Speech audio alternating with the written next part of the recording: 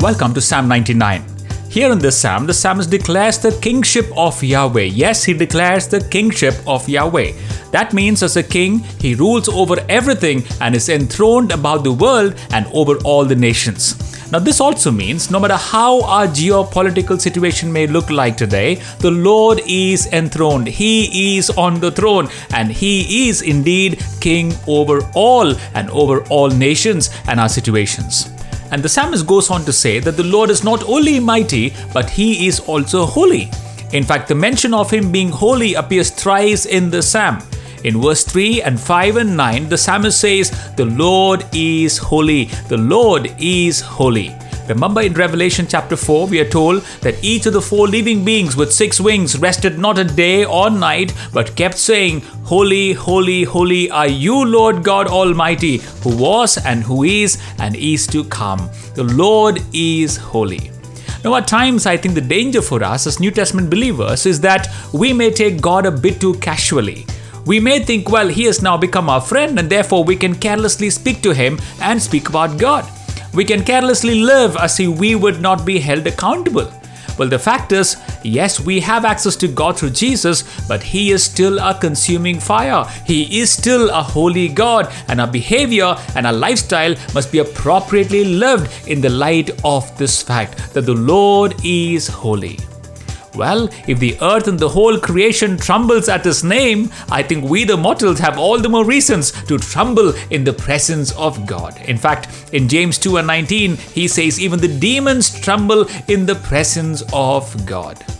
Therefore, the psalmist says in verse 5, "Exalt the Lord our God because he is mighty and he is holy. Exalt his name, lift up his name and worship at his footstool." Exalt the Lord our God and worship at his footstool, for he is holy.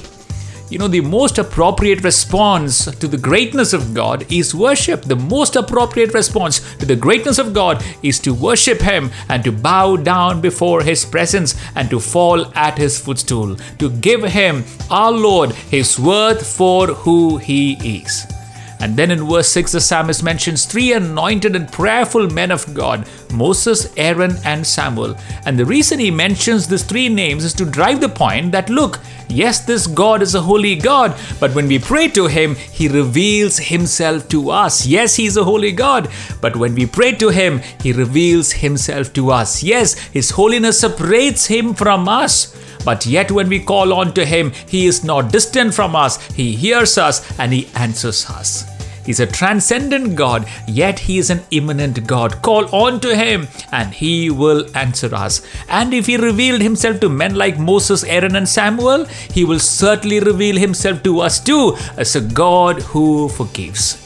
And once again in verse 9, the last verse, the psalmist exhorts the worshipper to exalt the Lord and to worship him and to recognize his holiness. Yes, the Lord we worship is a holy God, and those who worship him must worship him in the beauty of his holiness. Yet he has given us this awesome privilege to call on his name and the awesome assurance that when we call on him, he will reveal himself to us. How wonderful it is, isn't it? What an awesome privilege to call on his name and an awesome assurance that when we call on his name, he will reveal himself to us. And my prayer is that each of us would enjoy the presence of God each day, growing and maturing in him and yet learning more about him every day, that the Lord will reveal himself to us as we enjoy his presence, as we come to him and as we call on his wonderful name. Shall we pray? Dear Lord, you are great and mighty, and all the angels worship you day and night, for you conquered the power of darkness over us and brought light of your salvation into our lives. Thank you that you are my King. You are powerful and holy, and yet through your Son and our Lord, you made the provision to come to your presence with confidence. I praise you and I thank you, Lord. Would you also, dear Lord, reveal yourself to me each day as I spend time in your presence. I look forward to a vibrant, ongoing relationship with you. And this I ask in Jesus' name, amen.